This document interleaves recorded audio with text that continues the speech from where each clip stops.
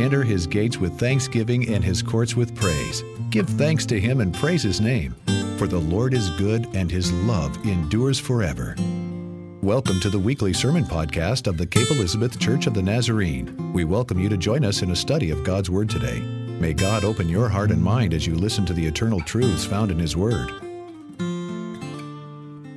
This is our second week into a series that we're going to go for the next couple months, where we're kind of going through the stories of Scripture that have always shaped kind of our understanding of who we are, of humanity, of the church, the stories of Scripture that have also informed and made a big difference in other areas of Scripture that are just necessary parts of the story to tell. And I just want to kind of hit some of those major stories. Today we're going to find ourselves in Exodus chapter 3, but I want to give the background of Moses. Last week we talked about Abram. This week we're going to talk about another huge figure, Moses.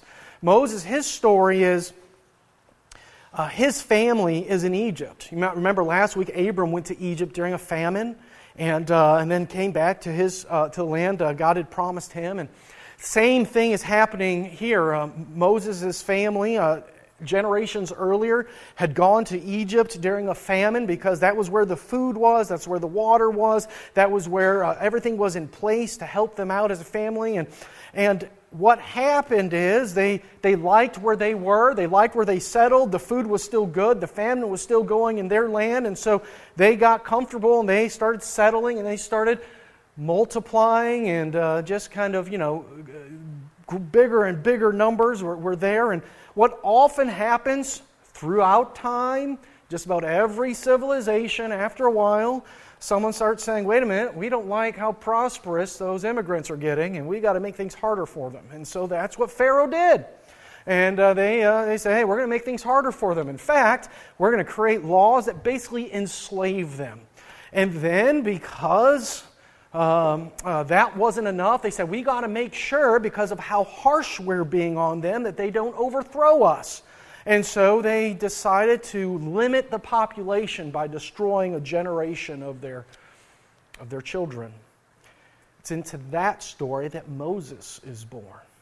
His mom gives birth to him and is afraid that indeed he's going to be killed. And so she bundles him up and swaddles him and puts him in this basket and lets him go on the river. Now the word for this basket of reeds that she would make and then set along, this word is the word, same as the word ark. She puts him in an ark. Now, of course, I think it's perfectly appropriate for us to think of the story of Noah and the ark. That the ark is the symbol of life when everything else around is chaotic. And so she puts him in this ark and trusts him to God and lets him go on the river because she's afraid once they realize I've had a child, they'll kill this child.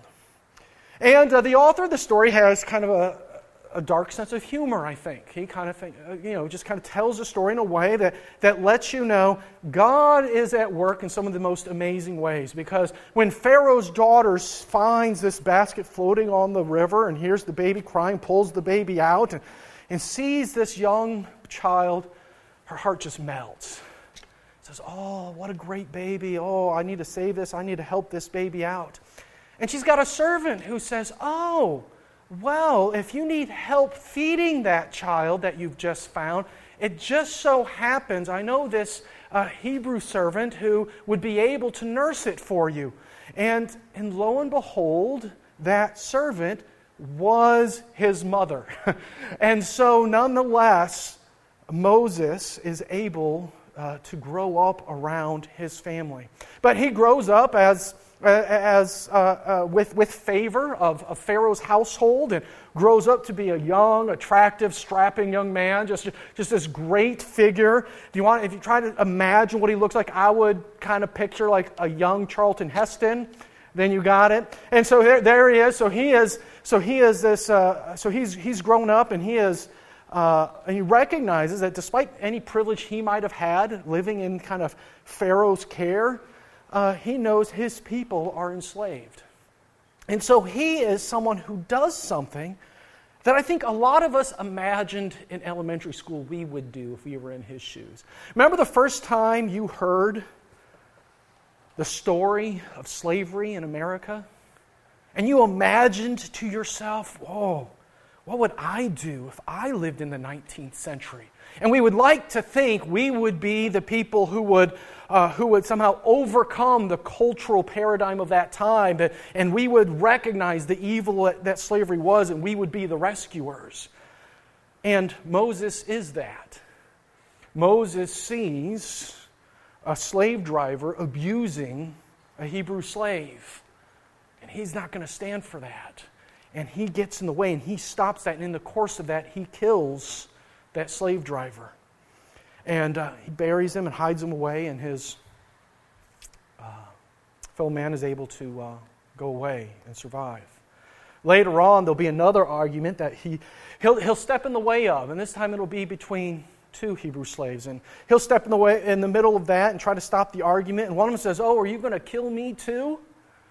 And he goes, "Oh, everything that's just happened has become known," and he's afraid for his life because if word is starting to spread, things are going to go bad for him. So he runs and he escapes.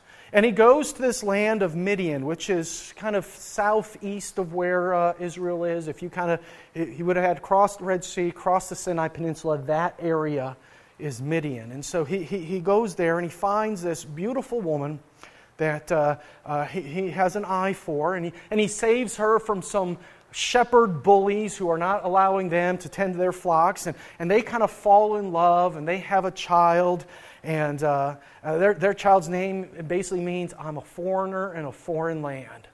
And he just recognizes, I finally made it.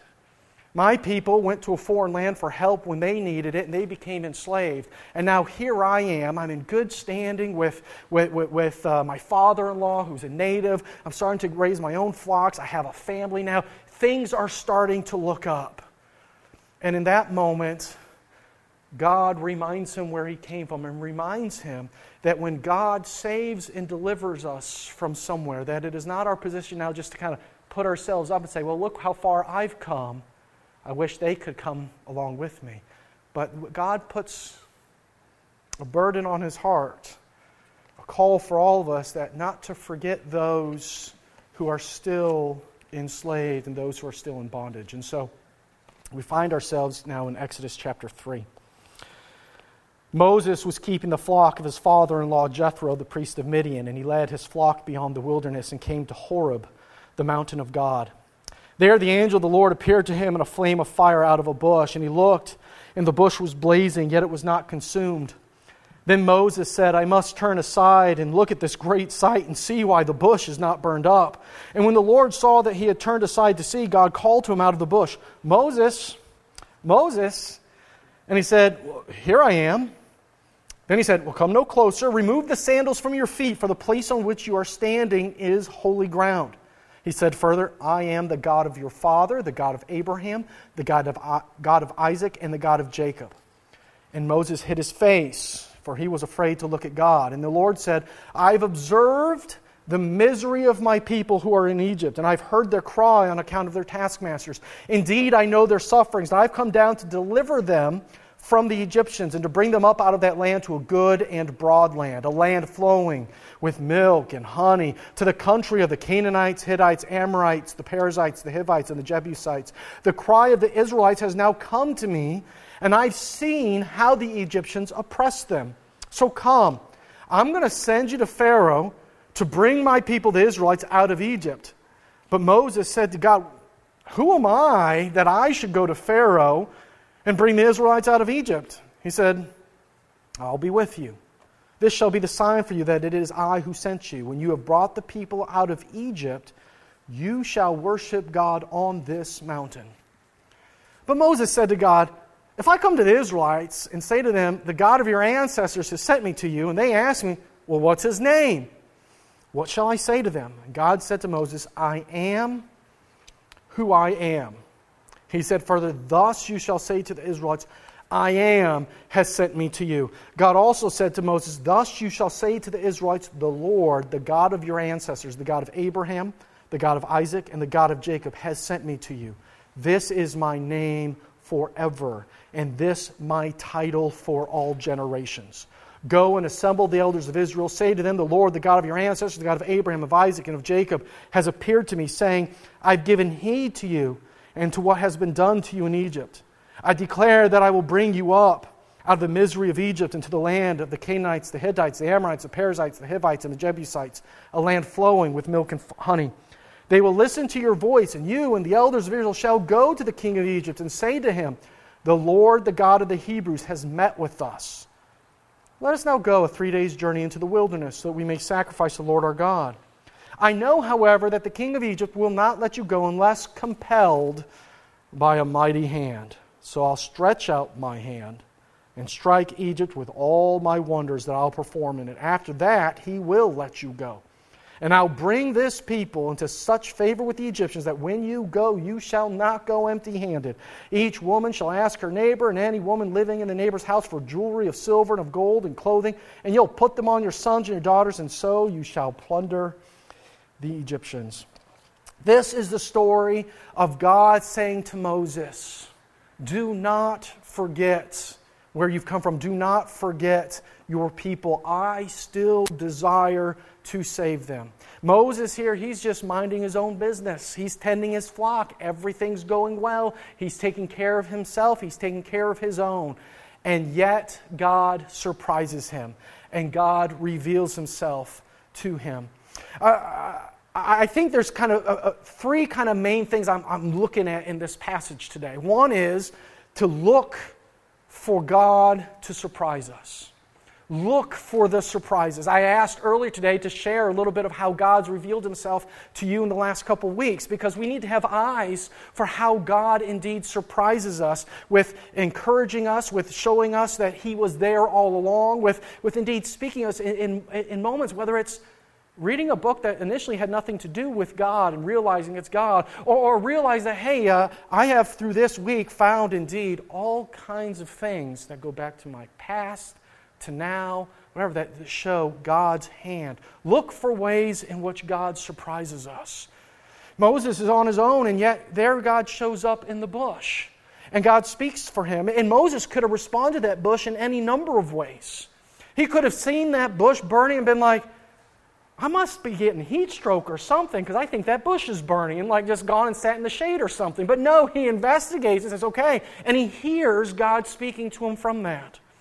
To be able to step outside the normal work patterns of life or the rest patterns of life and say, what's God doing?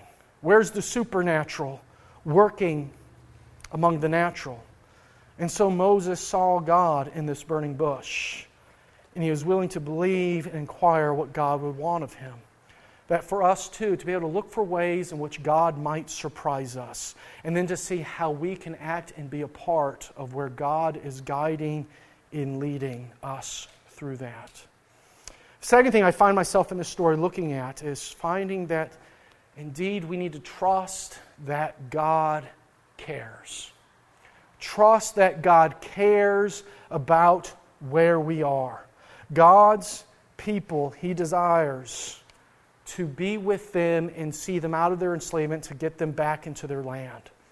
Even though they have now, for all this time, been saying, okay, God, are you still there? God, are you listening? God, the Father of Abraham, Isaac, and Jacob, who had promised this land, yet all your descendants are here, enslaved, and in a hard spot. Do you still care? When I was first pastoring, I had the opportunity, the blessing, to meet with an author, someone who's just it just stayed in my mind. I was in Illinois, and Illinois State University had a guest speaker. His name was Elie Wiesel.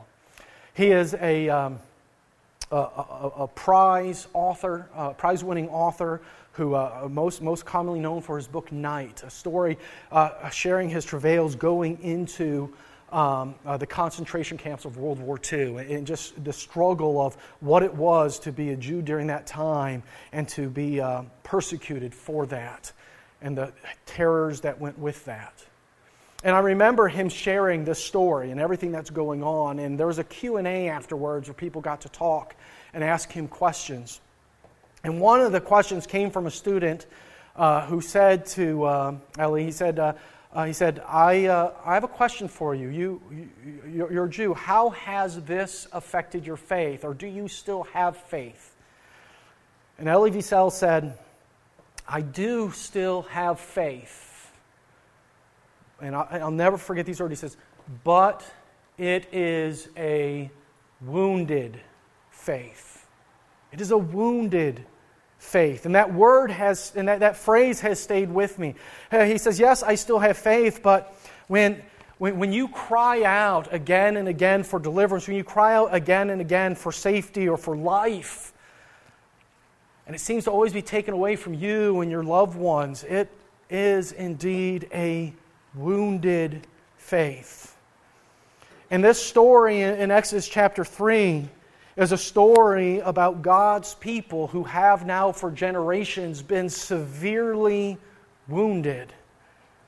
And what God says to Moses is this: I have heard the cry of the enslaved in Egypt.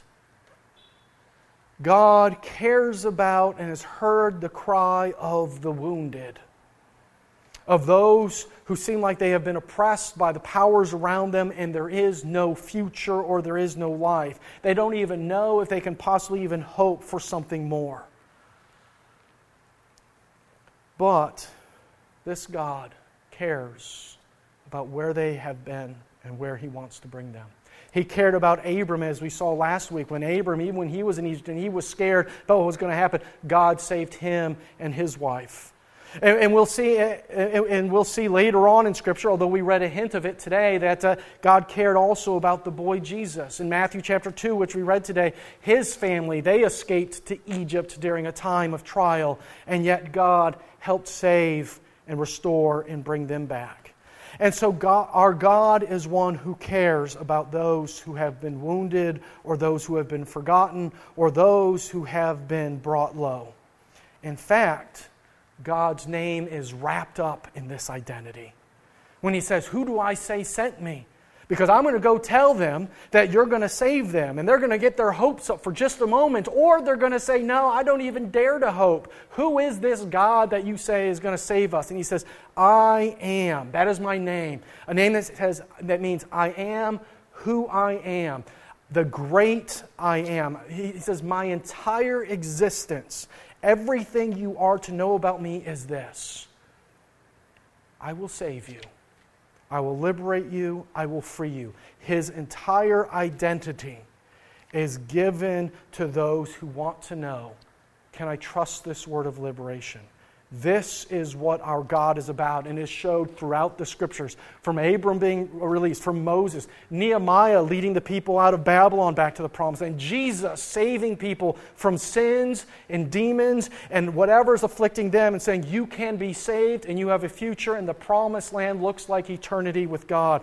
And even the book of Revelation that is written to the church that exists after Jesus, saying it doesn't matter what powers of the world might come against God's people or God's church, God will have the final word and the final act of liberation. That is His identity. That is who God is. That we can trust this God who cares about us. Which means for us today, for anyone here or watching, if we find ourselves saying, man, I don't know about this faith. I have been through some things and it is a wounded faith. Can I trust in this God?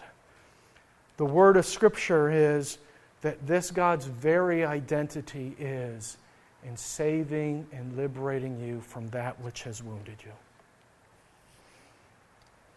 Finally, as this story continues, Moses starts to find his voice. And I think this story of Moses is a story that we too are called to find our voice when God says He wants to save, when God says He wants to work. Moses begins by saying, I don't know if I can do this. Who am I going to say sending me? That's his first kind of doubt, his first kind of, I don't know about this.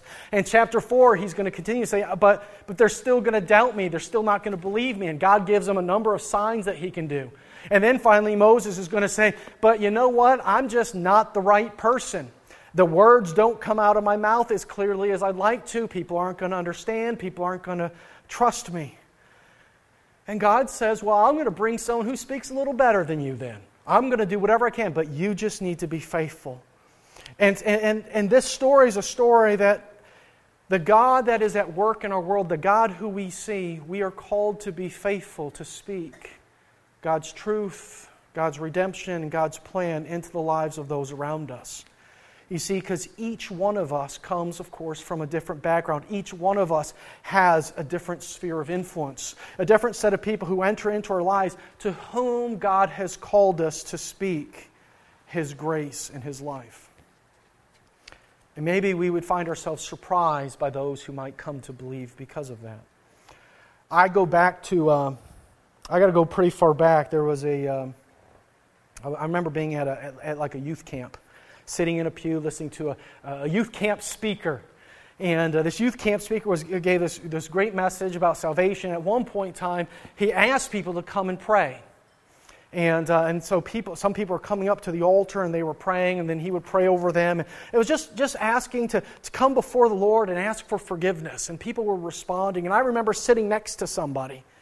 And I looked over and I saw that this person was just kind of like their face was in this kind of like anguish or kind of this uncertainty. This, I don't know. I could tell there was wrestling, struggling going on there.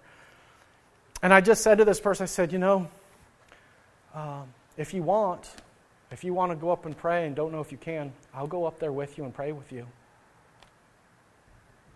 And they went forward and they prayed. And I said, okay. And that was the first time I'd ever done something like that. And I remember sitting, looking at this person going, like, do I even say anything? Like, they look uncomfortable, but that makes me uncomfortable. And now I don't even know what to do. And that was a moment where God helped me find my voice. Some people are a lot better at that kind of thing. Me, I just had to go back to my youth to tell that story. My wife, Jen, she is so aware. She'll come back just about every week. And she'll say, Tim, I was talking to this person at the grocery store, or I was talking to this person at the gas station, or I was talking to my doctor, or I was talking to whoever, and I just said, oh, how are you doing? Looks like it's been rough. or like she just picks up all the little cues that I'm absolutely oblivious to. And she inquires and she asks and she says, hey, I care about who you are and what you're feeling and what you're going through right now, even though whatever interaction we're in is usually a timely one, like we get this interaction over with because you got someone else to talk to. But she pauses and she finds herself just sharing love and grace and sharing a moment of, I see you as a human. I recognize who you are. And it's amazing. Just about every week she's coming back and she's saying, hey, Tim, I had this conversation, had this interaction. And it blows my, I'm not wired that way at all, but it's one of the things I absolutely love. And so I just got to embarrass her and share all that today. But in those moments, those are moments where God says, hey, you have a voice and a calling where God has said, where you have come out of, where God has saved, He has said, you still have influence and you still have a purpose. And God might just be telling us that there are moments in which you can go back, or interactions you can have where you can say, hey, I've been there, I know that. And I need to say to you today, God has a plan, a purpose, and a future, and I see you and God sees you. And He wants you to know there is more than just where you are now. More than just that wounded faith. The story of Moses is ultimately a story of God who says, I have never forgotten my people. In fact, I will use whomever I can to indeed bring forth liberation and salvation. And He invites us to be a part of the work of His Son, Jesus Christ, to save and redeem a world that is still enslaved to its sin. In a moment, we're going to come forward and we're going to receive communion. Communion is with bread and juice that are always emblems of His broken body and His shed blood. This is what we say every single week. They're emblems of one who was wounded, bruised for our iniquities, for our transgressions, the prophet Isaiah would say. And so it is a table that is open.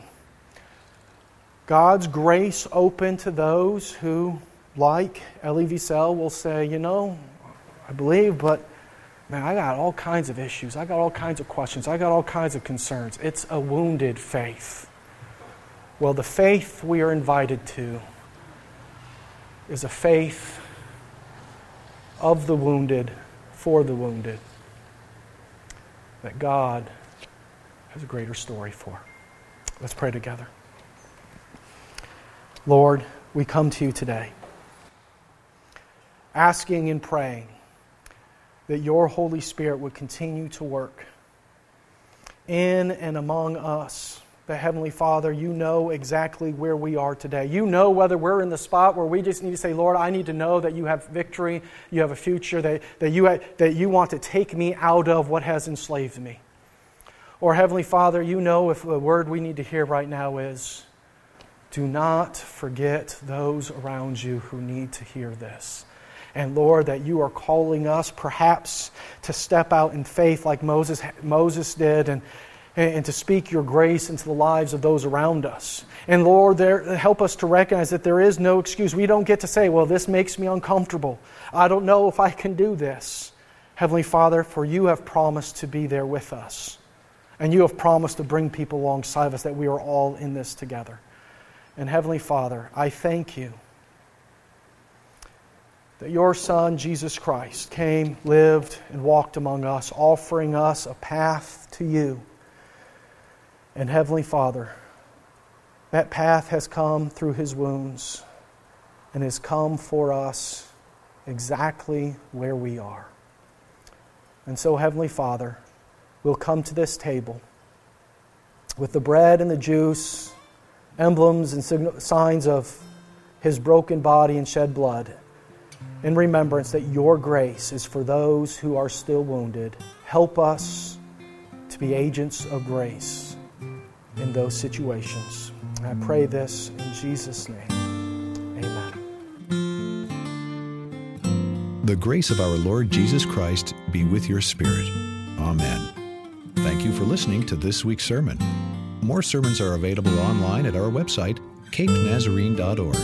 Our website also includes instructions for subscribing to our podcast so you can have a message delivered to you weekly. May God bless you abundantly as you serve Him today.